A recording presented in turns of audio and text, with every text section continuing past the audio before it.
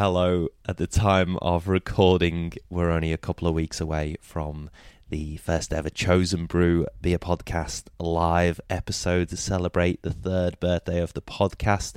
It's on November the 7th. The initial allocation sold out. We have a few extra tickets being added on very kindly. The wonderful people at Burnley Brewing have allowed us a couple of extra tickets. So if you'd like to snap them up, please click on the link in the show notes as soon as you can, because they're not going to be around for long. Hopefully I'll see you there with Mr. Crafty Pint himself, James Smith, talking through his beer journey and the 6 beers that changed everything. Cue the music. Here's the episode proper. Welcome to the Chosen Brew Beer Podcast. My name's Ian McNally, and this is the podcast where guests talk their way through the 6 beers that changed everything. In this episode, we go from New Orleans to New Zealand to Australia, all over the place, with a very accomplished certified Cicerone, Lindsy Greig, who is currently working at Molly Rose. I did interview the creator, founder of Molly Rose a few episodes ago, so you can listen to that episode with Nick Sandery. That'll give you full context for where Lindsay's up to right now.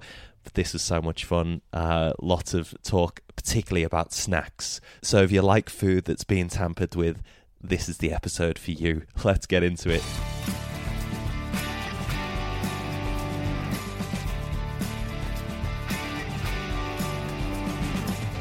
Welcome to the Chosen Brew Beer Podcast. This is the podcast where the guests talk their way through the 6 snacks that changed everything. With me is Lindsy Greig, who is currently working at Molly Rose. Welcome, Lindsay. Thank you. Thank you for having me. So it is the 6 beers that changed everything, but we were just talking just before we started that you probably love snacks more than snacks. beer. So we might have to throw the format out the window and become the Chosen Snack podcast. Sounds fascinating to me. So snack 1. Yeah. So you're currently working at Molly Rose. Yep.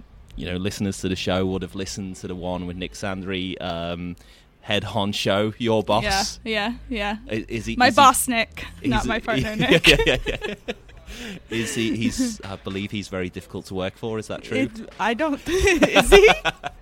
Who have you heard that from? No, he's lovely. Yeah, he is very lovely. So I'm trying to cause controversy in the podcast world here. Probably the wrong person. Everyone loves Nick. It's fine. Yeah. So take us back to without giving any of your beers away. Yeah. You're growing up in the US. Yep. Tell us exactly where you grew up and what the beer scene was like then. I grew up in southern Missouri. So if anyone's seen the show Ozarks on Netflix, that gives you a really good reference of where I'm from. Is that a documentary, Ozark? No, it's a TV show. No, I've watched it, but I just wasn't sure whether it was... It could be. Yeah. So I actually grew up a little bit south of where that show takes place. So southern Missouri. Yeah, grew up there, lived in Kansas City for a minute, lived in Houston, Texas, and then moved to New Orleans for film. I was an actor. I was a theater major in college. When I moved to New Orleans, I was managing a craft beer bar and working for... I was managing a craft beer bar and just working for tips, because that's what you do as an actor. Like, all actors are actors/bartenders in the States. That's what you are. And am I looking at broken dreams here, Lindsay? No. No, so I maybe acting's still my fallback plan. You did say that you were an actor. Yeah, I was an as actor. Though that was in the past, that you've drawn a line under it. But is there still something still bubbling under? Sure, yes. I mean, hospitality is an act, isn't it? It is. Every day, life is really... hospitality, no, definitely hospitality is acting, You have to be interested in what people are saying, and... Yeah, so it seems like a very common thing for particularly in the US, acting is clearly a hard profession. Yeah. It's very competitive. You'd have to toil for a long time before you got any recognition, and even then it's still difficult, and it's kind of a hand-to-mouth existence. So you decided to work for tips because it's security. It's got a good superannuation, great conditions, holiday pay, dental care. But those two kind of go hand in hand because you need the kind of casual nature of hospitality to be able to go to auditions and do everything else at short notice. So it can work both ways.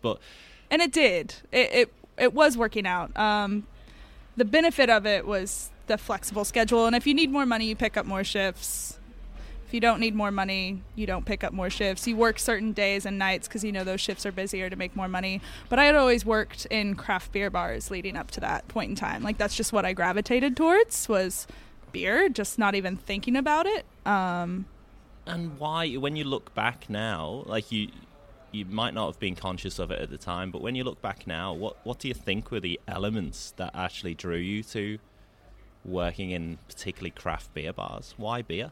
Yeah, I think it was fun with the interactions. Like when people were looking at, like, 2009 was probably my first big craft beer bar job. Leading up into 2013, I was managing a Louisiana-focused craft beer bar in the French Quarter in New Orleans. We had 40, 50 Louisiana craft beers on tap. At that time, there were only 13 Louisiana craft breweries. But what I found so fascinating was that tourists would come through and they'd want to drink local beer. And I loved talking about it. It was just something different. You could get hyper-localized with it. You found passion with the people who were making the beer and selling the beer. And the interactions with beer reps were always super fun. I guess I kind of fell into the culture of it. I really loved the culture of the craft beer scene, and this idea that traveling around the US or around the world, even, no matter where you go, there's going to be a beer there that you can't get anywhere else. You can get a Manhattan anywhere, a cocktail. You can get a lot of wines anywhere, but to be super hyper focused on local, that's really where craft beer comes into play. So probably that. And so obviously lots of bars, particularly in New Orleans, will sell, be passionate about their product, but be selling kind of mainstream beers. I mean, what is it that actually separates a craft beer bar, out from a passionate mainstream beer bar? Local. It really is the focus on local. And people coming, tourists coming to New Orleans, and even people in New Orleans citizens are fiercely supportive of their city. So if there's a brewery opening up in their city, they're going to go support it. And because of Louisiana legislation, it was really hard for a long time for craft breweries to actually open up and operate. You had the big player, which was Abita, but it was really hard for some of the smaller ones to get going. When I was living in New Orleans, there was Abita, NOLA, and then Courtyard Brewery opened. And that was 3 in this crazy city that always has people drinking. That city is founded on functioning alcoholism. It really is. But for it to only have 3 breweries at the time, but people were going to those, and now it's blown up. I don't even know how many are there right now. But I suppose that America had a real stunted growth because of prohibition and so on, and even homebrew was illegal until I think, was it Jimmy Carter made it legal? It was, it was the 70s. Late 70s is when homebrewing, I think, finally became. I feel like it was 78. I also feel like I should know the answer to this question, and I don't. It might have been 82, somewhere in that ballpark. Look, I'm sure a lot of people who make homebrew can't remember the exact date it was allowed. But I suppose that you have this, it's a stunted growth in one respect, but also it's like a cork on a bottle. It's, there was all that pent up kind of creativity and demand and want to be able to make your own beer. And I presume that that's where the passion in the US really in some ways it possibly accelerated what has happened since that moment. So after you'd worked in the US and worked in hospitality and realised your dreams in acting were dead, do you... They're still alive. Keep your dream alive. Fallback plan.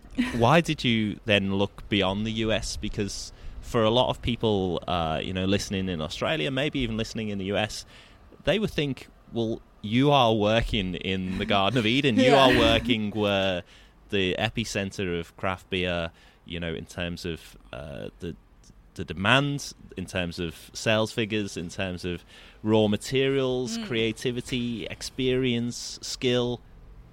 It's the USA. Yeah. And you left. Yeah. So I ended up working at a really small brewery in New Orleans. It was 3 barrels, which is pretty tiny. I think it ends up being like 350 liters or like 400 liters. It's a small brewery. And that was the kind of brewery where everybody was an assistant brewer, everybody was a bartender, everybody did everything. It was 6 people on staff and we did all of it. So like within my first week, I was dropping a bag of hops into the kettle, like the entire physical bag, because I had no idea what I was doing. So I just threw the bag in. I was working there, and it was Mardi Gras, and there's a really famous beer bar in New Orleans called Avenue Pub. It's one of the best craft beer bars in the United States. And it's 24 hours, so no matter what time of night you get off or what time of morning, or if you want to keep partying, you can go to Avenue Pub and have amazing beers. And I was there talking to one of the bartenders, and he was like, oh, yeah, after Mardi Gras, I'm going to manage a craft beer bar in New Zealand. And I was just like, oh, that's cool. I want to do that. He's like, you can. I was like, oh, no, like just kind of a passing thought. So he left, went to New Zealand. He messaged me like a month later and was like, hey, my boss from New Zealand is in New Orleans. You should meet up with him and have a chat. And I had a few beers and I was like, fuck it, why not? Sure.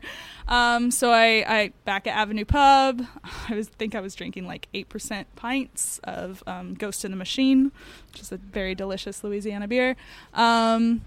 And talking to this Kiwi about his craft beer bar in New Zealand. And he was like, if you want to come work, you can come work for the summer. Like, I could really use your help and your expertise and da-da-da-da-da. And I had just enough beers that I just booked a one-way flight that night. Wow. And I booked it for like 5 months down the road. So that was like May. And then I moved to New Zealand in October. He kind of tricked me because I was like, oh, it's a beach town in New Zealand. Like, told everybody, oh, I'm going to this beach town in New Zealand just to manage a craft beer bar for their summer. It's going to be winter here. And then one of my friends was like, yeah, but you realize how close New Zealand is to Antarctica. And I was like, what? So I finally looked at it on a map and realized that New Zealand is not north of Australia. It is south of Australia. Yeah, there's a lot of very nice beaches in Scotland. Yeah. And they're very nice because nobody's on them. No, it was the north part of the North Island, so it wasn't as it was cold coming from New Orleans, but it wasn't horrible for the summer. Then what happens? Trump got elected. And 4 months turned into 3 years. Well, America's lost. Yeah. The brewery in New Zealand said, they could really use your skills and experience. What were your skills and expertise at that time? Yeah. So it was a craft beer bar, not a brewery. Oh, yeah. And there's not a lot of free houses in New Zealand. So Evan King has the Lumsden Free House. It's in Auckland. And then he also has one in Mangawhai Heads called Wood Street Free House. And that's the one that he wanted help with for the summer. So it goes from like 2,500 people to like 25,000 people just for the summer. There's a big music festival up there.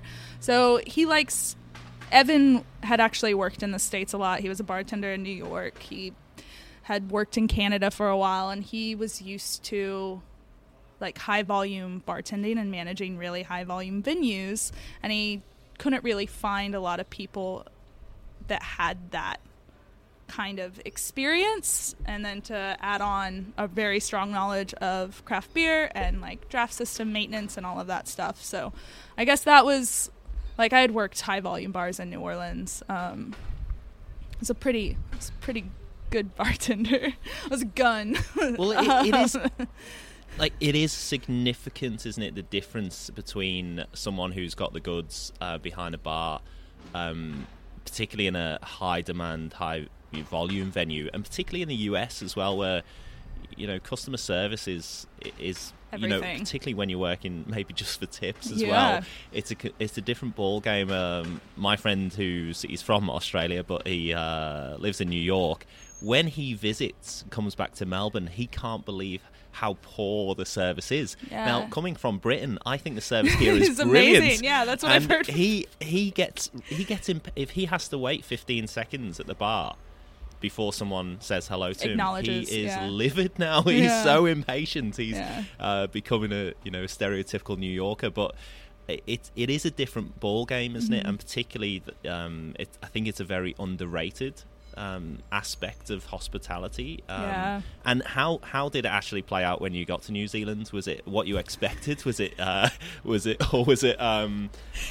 similar to New Orleans was this beach town in New Zealand? Yeah, it was just like home from home? It was.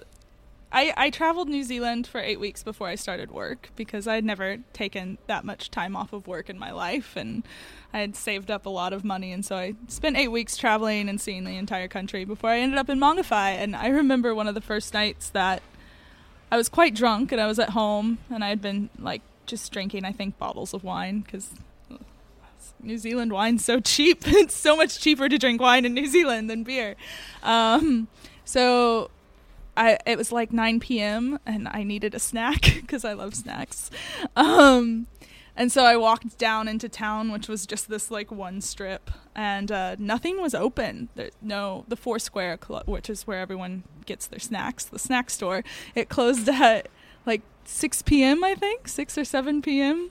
There was no food options. There's no Uber Eats. There's no one out. It's so quiet at night. Like there's just, it was a shock going from New Orleans to that. And luckily one of my flatmates was a woman from New Orleans as well. So like her and I could just get rowdy together and have parades on the streets by ourselves, and we made quite names for ourselves. But yeah, it was a shock. It was so different, but I loved it. I ended up loving it. It was just, you come from a 24-hour city that's like very like 7 nights a week you can find live music. Any time of day you can find live music and food and just that party lifestyle, and then to go from that to quiet Kiwi batch town, it was different.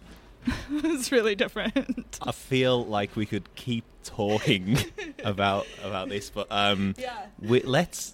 we will carry on talking, but I feel that we do need to get the beers and more importantly each snack. Yeah. So it's up to you, Lindsay, whether you want to start with the snack or the beer, however it best leads in, but choice one. And this would be like the first ranking choice, like hands down number one, right? It's up to you how you can do it chronologically if you want, or you can do it in rank order. I like competition. There's always competition between beers. It's your podcast. You can do what you want. Chosen snack podcast. So my first beer is Boulevard Wheat. The snack that goes with it is ballpark nachos with pump cheese. You're getting a blank face from this side of the table because I'm not aware of either. So join the dots. Tell us what firstly about the beer and why this is special to you and why switch the light on. Yeah, so Boulevard Wheat is probably my holy grail of beers. Boulevard is a Kansas City, Missouri brewery. Quite big now. Now they've been bought out by Duvel, which has Omgong and Firestone Walker. But Boulevard is... So Missouri, where I grew up, Budweiser is from Missouri. But then we also have Boulevard, and just everywhere you go in Missouri, you can find Boulevard Wheat on tap. It's an American wheat ale, It's unfiltered.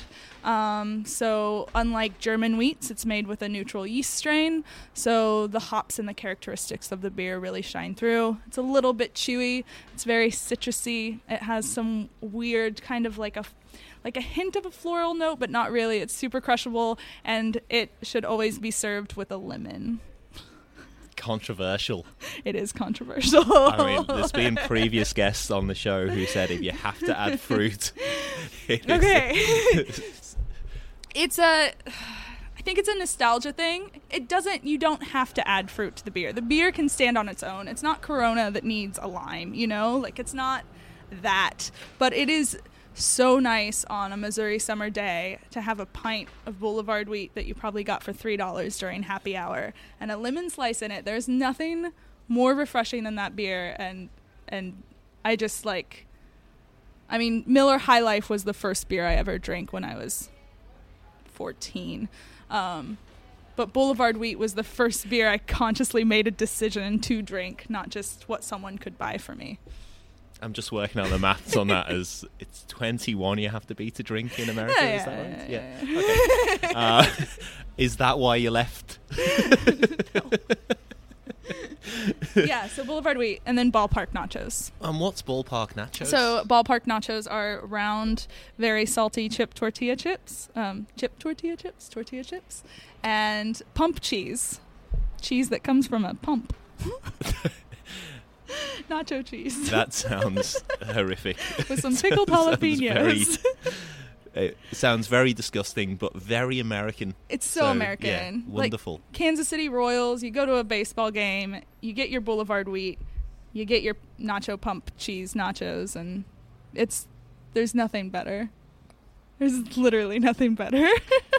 I can't wait. Except for choice 2. So choice number 2, I'm just getting my fairly boring choices out of the way, I think, is Guinness. So I'm surprised Guinness doesn't show up more often on this podcast, because it's, and what I'm interested in here is what format of Guinness, because there's quite a few, whether it's in a bottle, whether it's out of the can, draft, whether it's extra, foreign strength, out off the tap. Just standard Guinness on draft. And that's because one of the first craft beer venues I worked at was this place called Kansas City Public House, and it was kind of like an Irish-themed bar. But we had like 32 taps, something ridiculous like that, and most of them were local craft, or they were like big UK breweries, so like Bass. I think we had Boddingtons on tap. But Guinness, so I turned 21 when I was working there, and that's when you started drinking. But no, I remember like during work, everybody there would always drink Guinness. Everybody, like, we properly poured Guinness, and it was a very big thing in Kansas City at that time to properly pour a Guinness, and I knew customers had real opinions about that, like, they don't pour their Guinness right, like any of them had ever been to Ireland. But there was very strong opinions about Guinness and how to properly pour it, and I hated Guinness when I first had it, but because I wanted to be cool and fit in, I forced myself to drink it, and I do think that I actually came to enjoy it, but I think that's a big reason why my palate developed, is from just trying to be cool and drink Guinness like everybody else was. That's really interesting that was the kind of go-to drink of choice, but I think it's really easy to drink. Like, once you get over that initial, if you've got an aversity to that bittersweet flavour. Yeah. And it's fun, isn't it? Yeah. It's like, if you hold it up to the light, it's not black, it's ruby. Yeah. And the theatre of serving it as well is really special, and it's a really comforting drink. And those other beers that you mentioned, like your Bass or your Tetleys or Boddingtons, they're all on nitro. They have the same kind of theatre as well, but they're not the same colour, so they don't have the mystique Guinness has. But you know, I just think it's such a really nice kind of theatrical addition to an otherwise what could be a boring mainstream bar. Yeah. When they've got Guinness on, and it's probably the only tap that, if you're not very well trained, you'll be trained on that Guinness tap. Yep. And there's something in that. It's really important. And thinking about this and thinking about Guinness, like, that's when I first realized that there was an art to pouring beer. I mean, that's when people care about how their beer is poured. I mean, people should always care about how their beer is poured. It's a very important thing. But really, people get into Guinness and how much head is there, and did they let it set long enough, and like, can you put a design in the top? I loved pouring Guinness and putting little designs in. I was so proud when I got the 4-leaf clover. I mean, I was like, I am the best beer bartender in the world.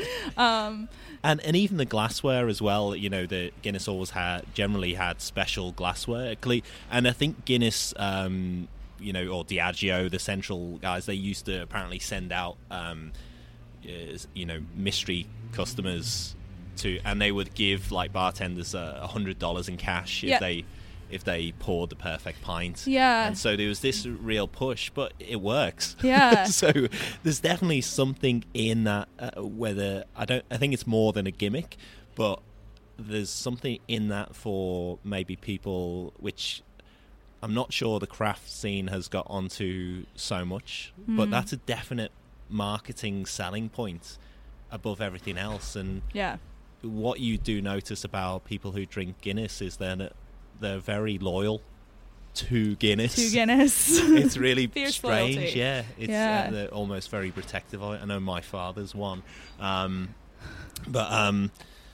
Yeah, so you're in New Zealand.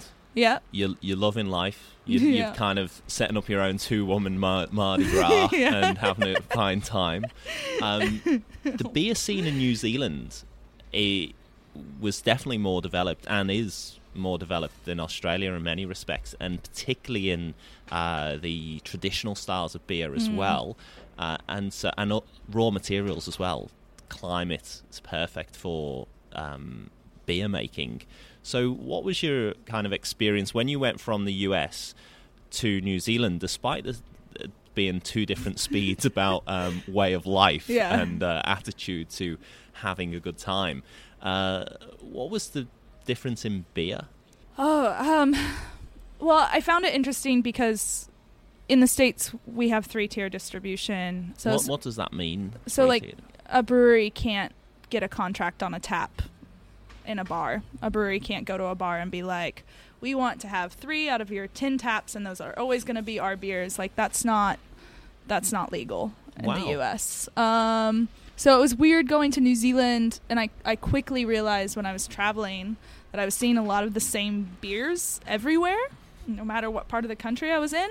And then I realized that it was because only certain bars were free houses and had the right to sell whatever they want. Only certain bars didn't have contracts. So that was really interesting. I think coming from the States where our major beers are quite thin and watery, and Budweiser and Bud Light, Miller Lite, Coors Light, like those are our draft beers, if you will.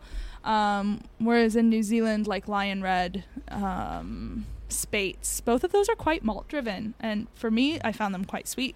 And I was really surprised by that. And I do see that reflected, or at least at the time I saw that reflected in a lot of the IPAs, whereas in the States, our IPAs are, well, a lot of them, you have those West Coast IPAs with really, really light malt bills, super hop focused. I found more balance in New Zealand, a little more malt driven, and maybe leaning a little more towards like an English kind of influence. But yeah, the beer scene there, I love it. It's great. Small country, really strong beer scene, even though it's so fiercely competitive because they only have such a tiny, tiny, tiny % of the market. I think they're all really supportive of each other, and they're really welcoming. Like I came in and I didn't have my Cicerone certification yet, and people just kind of knew I was studying for it and just took me on board and were willing to like show me around their breweries and talk to me and like have conversations. And it was really easy to get to know brewers from all over the country, which was amazing. And I still consider a lot of those connections I made, like, they're just some of my favorite people. Yeah. And it is fascinating that given the population size and still a decent geographical landmass to that the scene is so strong and well developed, but still the big guys still dominate. And I suppose it's kind of interesting that the New Zealand beers are in such demand here in Australia. Yeah. And like I went to the bottle shop one time and I got home and I was like, all the beers I bought are all from New Zealand, and I did it completely unconsciously. But it shows the level of kind of kudos or admiration that they get in Australia for the quality of the beer and the inventiveness as well. Yeah, they're doing some really good stuff. I mean, where I lived an hour and a half north of Auckland was Mangawhai Heads. So 20 minutes through the ranges is McLeod's, which I'm a McLeod's fangirl. I won't even deny it. Jason Bathgate is an American, but he's their head brewer, and they're just like in this tiny little Scottish town, and they're a Scottish-themed brewery, and the guys that own it are just amazing. They're just really in it to make really great beer. But then down the road from there, you have 8 Wired, and then you also have Sawmill as well. So it's just like within a very small radius, you have 3 really great breweries. I mean, especially 8 Wired. Doing some really cool stuff with barrels and just inventive things.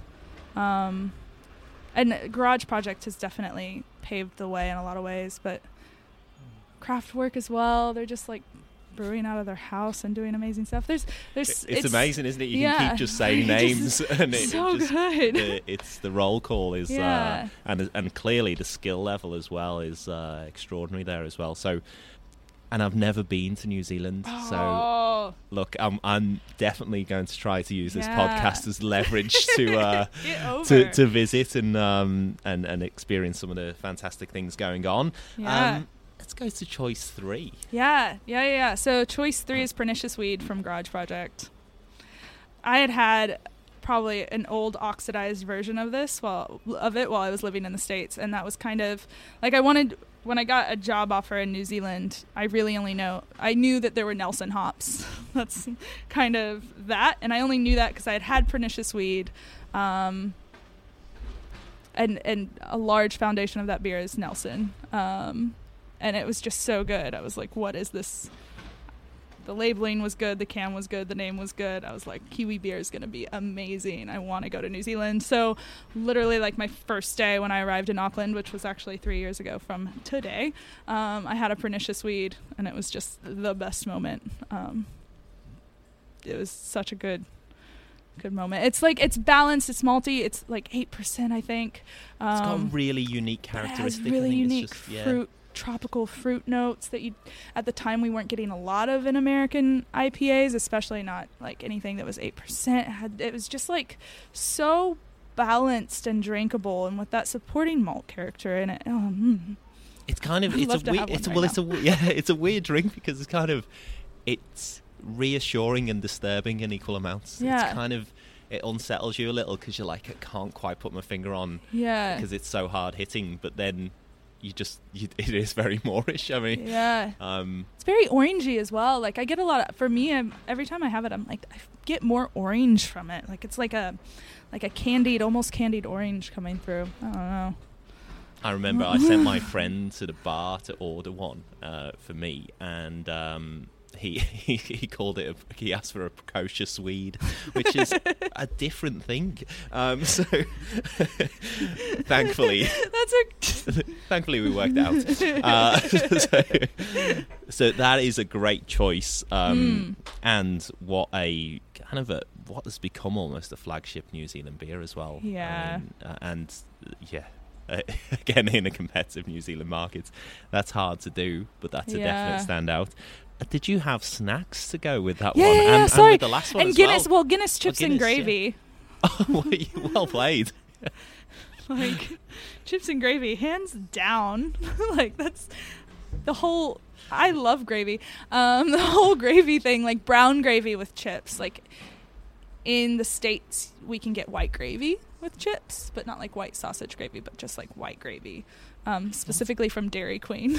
Is like that white kind pepper of gravy. like a creamy kind of thing? Yeah, is it? creamy gravy. Okay. Is there nothing you people won't do to food? No. Yep.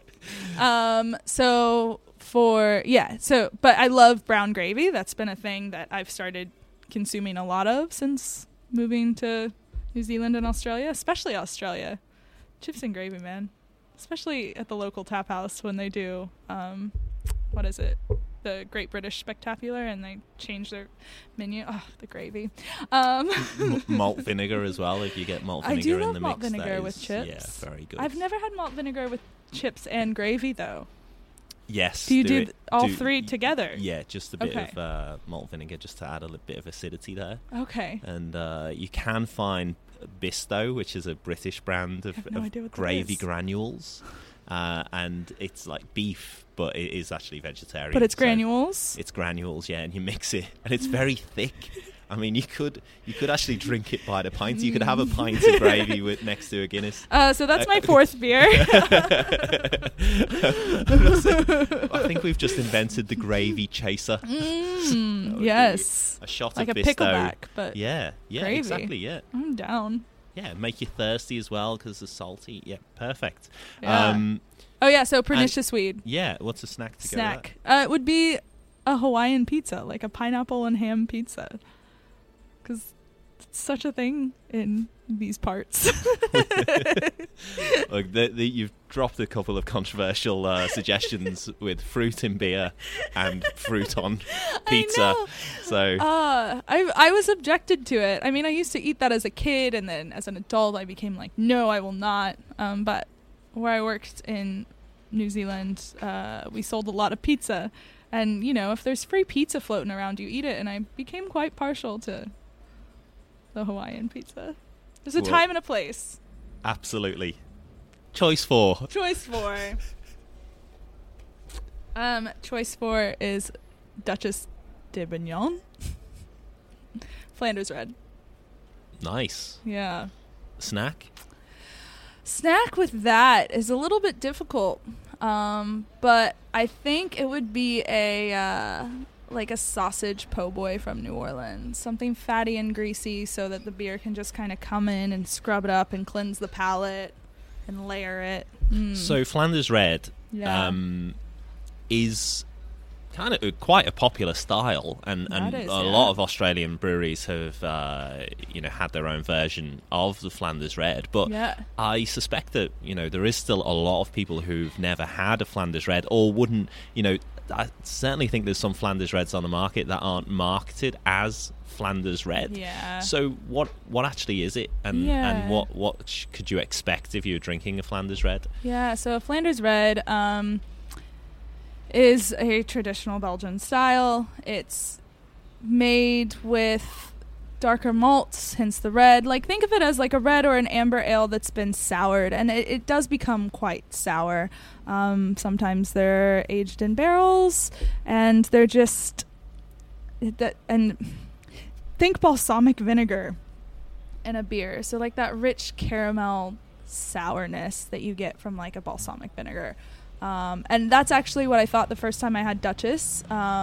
It just blew my mind. I didn't know beer could taste like that. Because I think it does catch... I think Flanders Red, particularly as a style, catches a lot of people off guard because of the word red. Yeah. Because when people have a red ale, their expectation is of this warm, comforting caramel toffee, kind of sweet, inoffensive beer, and they drink it, and then it's like they're getting that really sourness and that the kind of the acidity and all those funky things going on. It's probably actually turned quite a few people away from that style, because they're I think that there's a bit of sleight of hand there, a misguidance in terms of often the way it's marketed. So where did you first have your first Flanders Red? In New Orleans. The small brewery I was working at, Courtyard, the one that was 3 barrels. We had our beers on tap, but we had like 20 taps. So it was like 10 of ours, 10 of other beers. And we had it on tap at Courtyard. And I I really don't think I liked it that much, but I couldn't stop drinking it because I wanted to figure it out. Like, it absolutely flabbergasted me. I was like, what is going on? What is going on in my mouth? It's like this up front, it was like this, like, toffee, caramel, like, deep, rich, like a raisin, which is like a candy in the States that's like almost a coffee, chocolate toffee thing going on. But then it was like so acidic and like puckering and back of the throat, and I couldn't figure out. And one of my friends was actually the one that said, oh, it tastes like balsamic vinegar. And I was like, that's what it is. It tastes like balsamic vinegar. Like, and I just couldn't stop drinking it because I just wanted to understand everything about it. Like, I knew nothing. What is the determination for US breweries to replicate old traditional European styles? I mean, one of the great advantages of the US, it seems, is that they don't have respect for some of those styles and will certainly that's probably the wrong way of phrasing it. It's like they have a respect for the styles and know they exist, but they want to create something new and don't want to just copy and want to create something that is unique and becomes a new thing. Is that fair to say, do you think, in your experience of both as a consumer of American beers but also observing what's happening in the industry there? Yeah, I think that's definitely fair. It's this weird thing with American stuff. We're just an extreme country, I think, especially being like, I haven't been home in 2 years, so now I'm starting to have this very strong opinion that like man, America's so extreme in everything. Like, we have fried food festivals and like we will fry anything, and our food is extreme, our drinks are extreme, our alcohol is like high alcohol. I don't know. I don't know what it is. I can't answer that. I love it. Like, the States really is a creative country. I mean, we have Broadway and we have LA, and like, if you just look at mainstream media, like a lot of it, great films of our time, that's coming from the States. And I think it all kind of ties in, really. Like, we're just I mean, it's a huge population, so that definitely has a lot to do with it. It's a very big country. I think those big kind of headline things about America are useful to a point, but it's actually quite misleading of this country, that when you scrape under the surface, you've got a huge amount of like eccentricity and nuance and beauty and irony and silliness that we just... from the outside looking in, you're just not exposed to. Yeah. And so we think America is one thing, but I think possibly, craft beer is a kind of a signal that there is lots more going on than what we're fed in the mainstream kind of idea of what America is. That there is all this nuance and excitement and kind of eccentricity there bubbling under the surface. But I suppose why I'm asking you the question is that you have had the experience of where Australia's up to. Yeah. It seems that Australia, from the outside looking in, there's a sense that Australia has tried to replicate European styles and has been maybe a little more insecure about finding its own way. Yeah. It seems that it's certainly, finding its feet, more recently. Is that kind of what you've observed? And I'm probably talking about you worked at the top end in Cairns as well, and whether you can compare that, what's happening in different parts of Australia as well. Yeah, well, I mean the States is kind of the forerunner for craft beer for sure. An Australian friend was just over there, and he had never been to the States before, and Luke, who works at Stomping Ground, he was like, you know what, American beers, the IPAs are really, really like punchy IPAs, and the stouts, like the pastry stouts, are really, really sweet. Like, things are on the extreme end of things. Whereas I find that in Australia right now, and I think this has a lot to do with, once again, the big breweries contracting taps out and choice being limiting, is that it's really important for craft beer makers in Australia to start gaining people's trust, and you do that by doing things sessionably and what they know. I mean, that's what happened if you look at the States in like the 90s and early 2000s. That's what was going on. So I think it's definitely that's kind of very similar. Like we're trying to make beers that are very approachable, drinkable.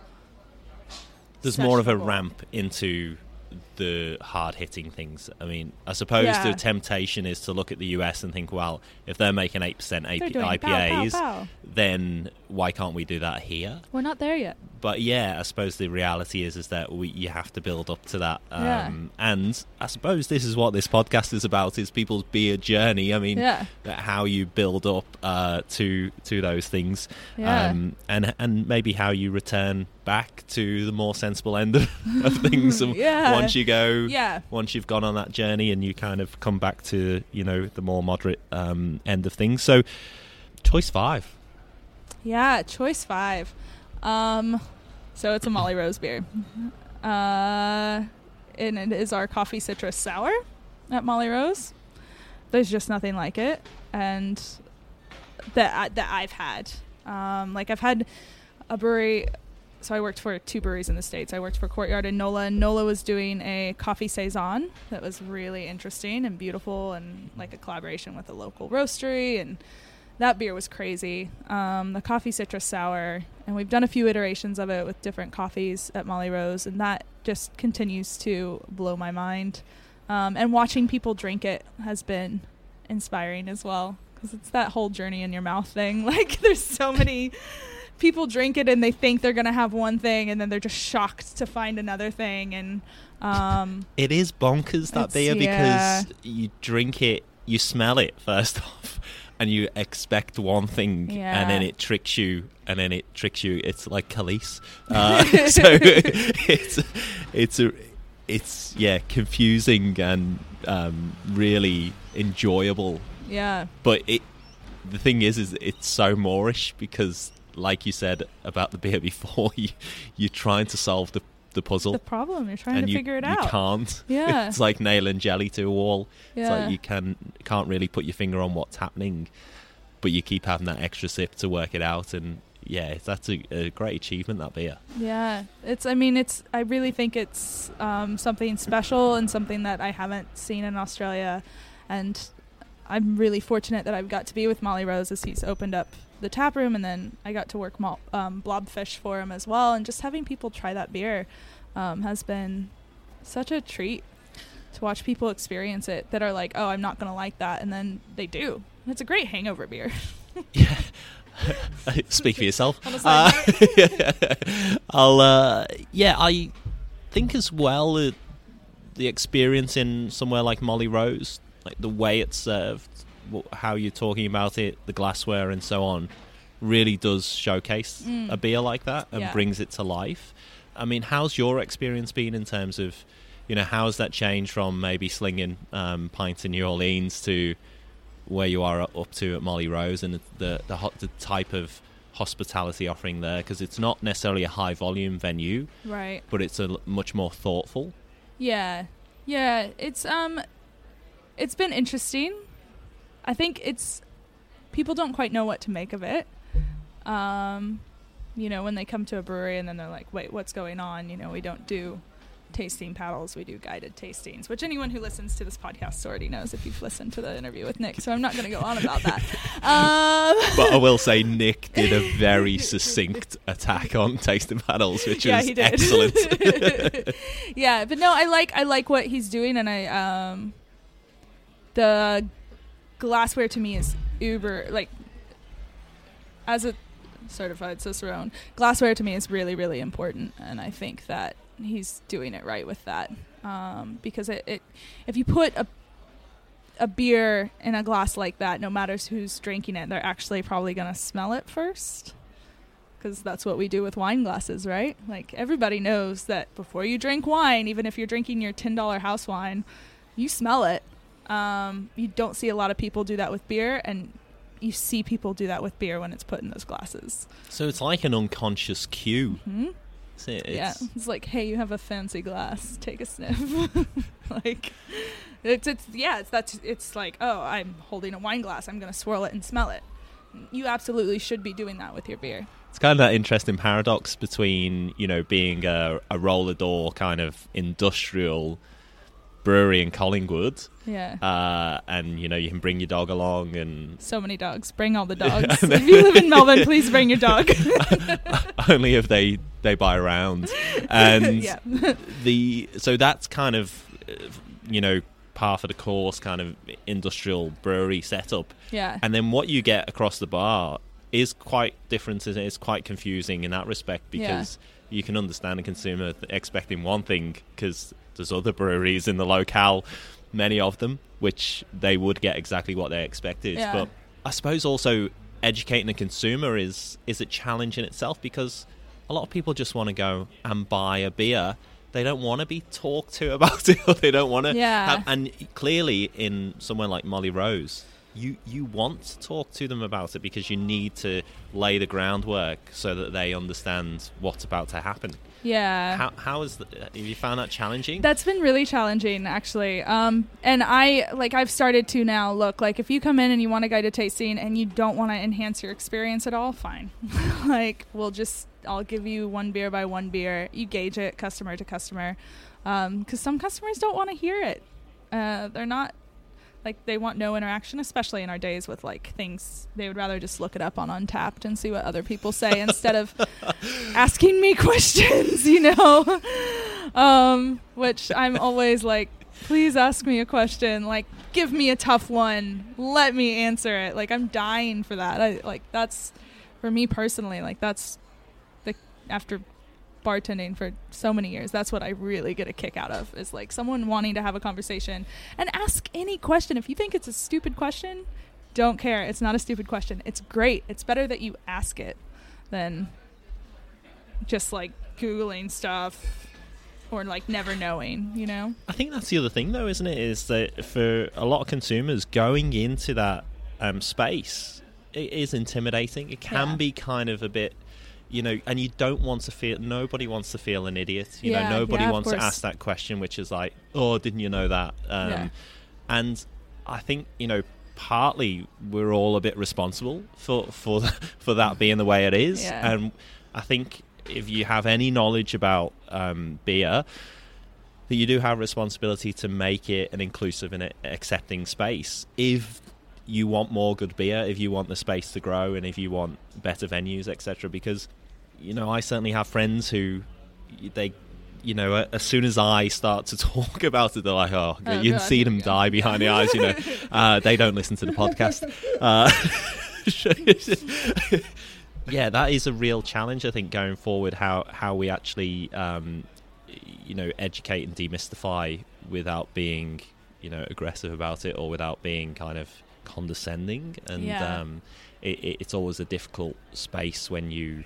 Because it's hospitality. People are going for entertainment and enjoyment and relaxation. Yeah.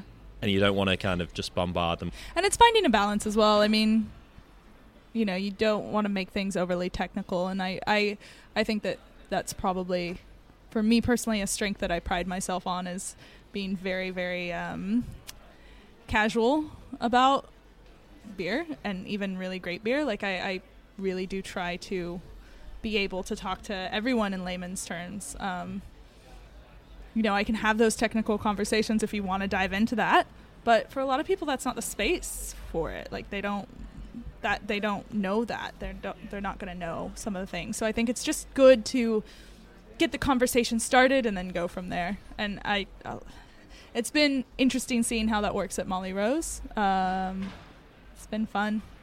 I don't know. We're doing a crisp and beer pairing, and probably this will air way after that already happens. But, like, that's one of the things, like potato crisps, because I love snacks, and really amazing beers, just to kind of break down barriers. Like, we want to make the beers really approachable and make you start thinking about them on a day-to-day basis, even if you're just eating a bag of cheese and bacon Cheetos. I don't know. That sounds amazing. Like, I'm from the north of England, and even the fact that you call them crisps and not chips, as the Australian population don't call them. So, choice 6. We're on 6 already. Yeah, choice 6. So I'm doing another Australian beer. You said that like you were upset about it. I am. Well, because there's so many places I wanted to go. But I think if we're talking about, like, life-changing beers, it has to be Stomping Grounds Watermelon Smash. And there weren't a lot of... New Zealand has an incredible craft beer scene, but there weren't a lot of gozas like that. And when I came over here, I already had a connection with Stomping Ground. So my boss from New Zealand knew Greig, who is like Gabs. So Greig put me in touch with Roxy, because Evan was like, Lindsay's coming over and she's going to be taking her certified Cicerone and rah. And then Roxy got me on at local tap house, and I was doing events for Stomping Ground. But the first beer I had was at Arbery, and it was a watermelon smash, and I was drinking it, and it was a hot day. It was like first week of March, and I was just like, fuck, this is good. And it's so good to see so many people drinking this beer. That means that there's a hope for sours and gozas, and like, if this is selling in Melbourne, then I think I'm in the right place.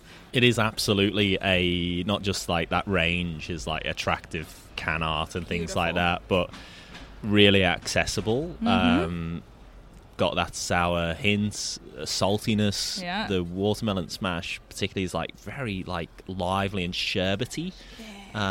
Really kind of lively in your mouth, and great beer. Yeah, just easy drinking. It's fun. Yeah.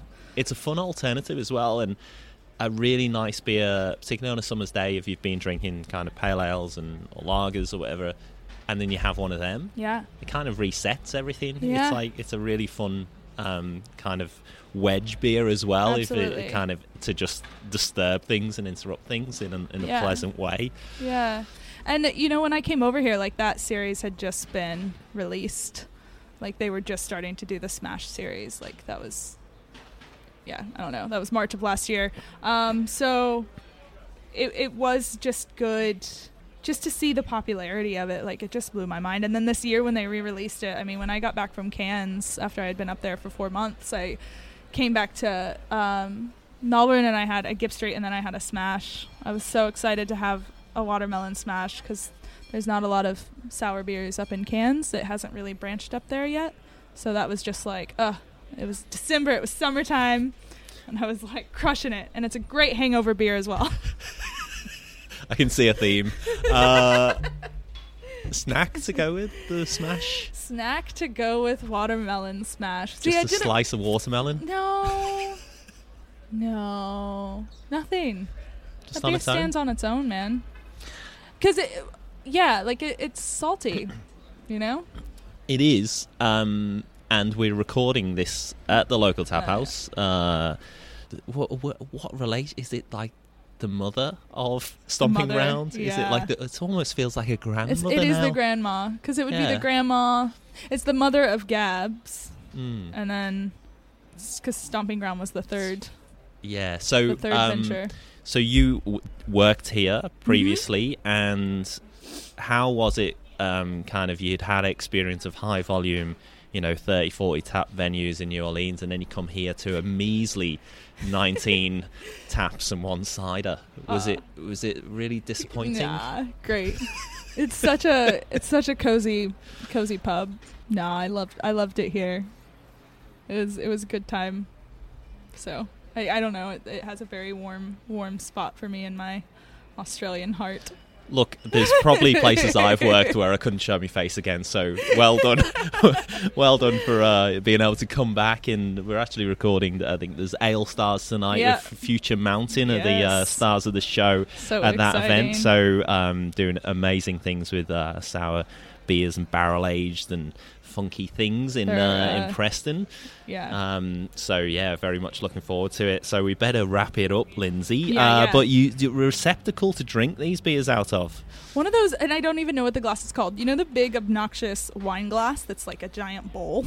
Oh yeah, like a brandy balloon kind of type of thing. Yeah, but the wine one with the long stem, and it's a very thin glass. Like, they're very fragile. I want that giant bowl. I want to get all those aromas like going and trapping in and just coming out and like concentrated, and yes. And we've talked about where people can find you in person, which should be a worry. But obviously at Molly Rose, and now that you've opened the door to people asking you technical questions, I know there'll be listeners to this podcast who will be on the first in the first Uber or the first flight to come and see you at Molly Rose. Bring it. where can people find you online and things, or would you like them to find you? You don't have to. I mean, no, yeah. Talk beardy to me is my Instagram handle. So like talk dirty to me, but beer. So that's talk TALK BEERDY TOME. I'll put the link in the show notes. I mean, cool. And you definitely, I've seen you certainly very passionate about beer, but all of those, I think, the result of the depth of the Cicerone is that, you end up caring a lot about the things around beer. I saw your little stream on how to make a glass clean. Yeah. Not just clean. Where I broke the glass at the beer end. Beer clean, and then you broke the glass, which is like a pro. Like, well done for not editing it out. I think those other side things about whether it's keeping your lines clean, whether it's just your general presentation, how you serve beer, how you pour it, all of those nuances that can be very much lost seem to be central to your philosophy of beer. And if you had a philosophy about beer, what would that be? Ooh, like a philosophy, like an approach to beer drinking. What's your approach? I think it's know the venue you drink at, and I see this happen a lot, and it's a lack of education from our consumers. I listened to a podcast once. It was with a Master Cicerone, and he said we would return a fork if it was given to us dirty. We would return a plate if it was given to us like with food that wasn't the food we ordered on it, or like crusty leftovers. But we don't return dirty glasses. We accept dirty glasses in our beer. And a lot of that, and especially for people listening to this podcast, if you don't know what a clean glass is, and if you don't know how to look for a dirty glass, I highly recommend doing some research on that. And also making sure the venues that you're going to and you're spending your money in for these really expensive beers, like if they're not making sure those beautiful expensive beers are put in a clean glass, then what's the state of their lines? Like what's going on there? That's it. It's not just about making amazing beer, it's also about the service of it and the presentation and making sure that the customer is getting the best possible product. And that comes from venues. So know your venue. Well, that seems like a great note to end it on, Lindsay. And thanks so much for talking us through the 6 beers that changed everything. I feel like snacks. and snacks. The snacks that changed everything. I feel like I'm not going to get the image of the cheese in a pump. That's I wish I could unhear that. I'll message you some. Please don't. I'll message you some videos of pump cheese. Oh goodness, it's turning my stomach. Oh, so good. It really is. It's really falling off. All I can see is I don't even know what it looks like. I feel like we could have talked for much longer, particularly about the beers that it didn't quite make the list. Yeah. And is there any notable mentions, or are you going to keep that to yourself? No, I didn't want to use all Boulevard beers, but Boulevard, like I was one of those people that was loyal to a brewery, and Boulevard was that brewery for me. Luckily, they make some amazing beers. Tank 7 Farmhouse Ale, freaking amazing. You can get it all over the States now. But I started drinking that at 21, which crazy. I think I only drank it because it was like 7%, and I was like, yeah, give me that. But building that palate, and then also Bourbon Barrel Quad is one of their beers, which is a Belgian quad aged in bourbon barrels with cherries, and it is so good. And then Stone and Wood Pacific Pale Ale, because Galaxy hops, and coming from the States, Galaxy hops was just like one of my favorite things. But Odell's 90 Shillings, which is like an American amber bordering on a Scotch ale. Fat Tire, so many. Fat Tire you can get on Southwest flights, which is great. Like, yeah, when are we going to get? Like, I think there's 1 or 2 airlines who do good beers, but I don't. Yeah, we've got to wait a bit. Yeah, we need to work on that. Even Australia, the sports stadiums as well. I know. the fact that you can get good beer on airlines in the States. Like, I'm going to the States in 4 weeks, and I can't wait to get on my Southwest flight from LA to Houston and just crush a Fat Tire. I'm just going to be like, nacho pump cheese, Fat Tire. It's going to be so good. I presume that whoever makes pump cheese wouldn't call a company Fat Tire because of the health implication there. But what a good note to end on. And I'm sure people will see you around Lindsay, at Molly Rose and other beer events as well. So thanks so much. Thank you. It's been a pleasure. Yeah.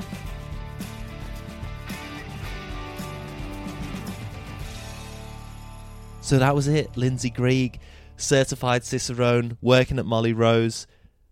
Such a mine of information and experience, and so great that we can have people with that skill and knowledge to make Australian beer better.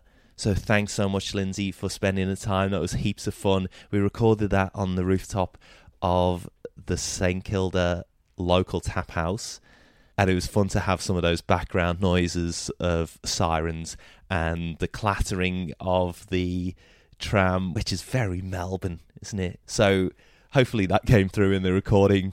And as I said at the top of the episode, at the time this episode is released, we'll only have a couple of weeks to go before the first ever live episode, which a few more tickets have been released. They will go very quickly, so get onto it. I'll leave a link in the show notes. So you can send me some questions for James Smith at the Crafty Pint who I'm interviewing. If you can't make it to the event, send me some questions that you'd like me to ask him on the night as well. Please leave a review of the Chosen Brew Beer podcast. Maybe that could be a birthday present for next month. I mean, it's pretty sweet. It doesn't cost anything. So obviously, leave 5 stars. Don't leave a bad review. That wouldn't be a birthday present. 5-star minimum review. And I'm really looking forward to meeting you if you're coming to the event. But get in touch however you like if you can't make it as well. Facebook, Twitter, Instagram, or thechosenbrewau@gmail.com, or through the website thechosenbrewau.com. Apologies that this episode was a little bit later than normal. I hope you enjoyed the last episode, which was of my other podcast, The Wheel of Sport, which I make with my good friend Matt Lavery, with the classic story of Cliff Young, Australian icon. If you want to listen to more of The Wheel of Sport, the link is in the show notes. We've just got a treasure trove of amazing stories. Sport is the framework, but the stories are amazing regardless of the sport. So we'll keep bringing those to you. That's released every fortnight.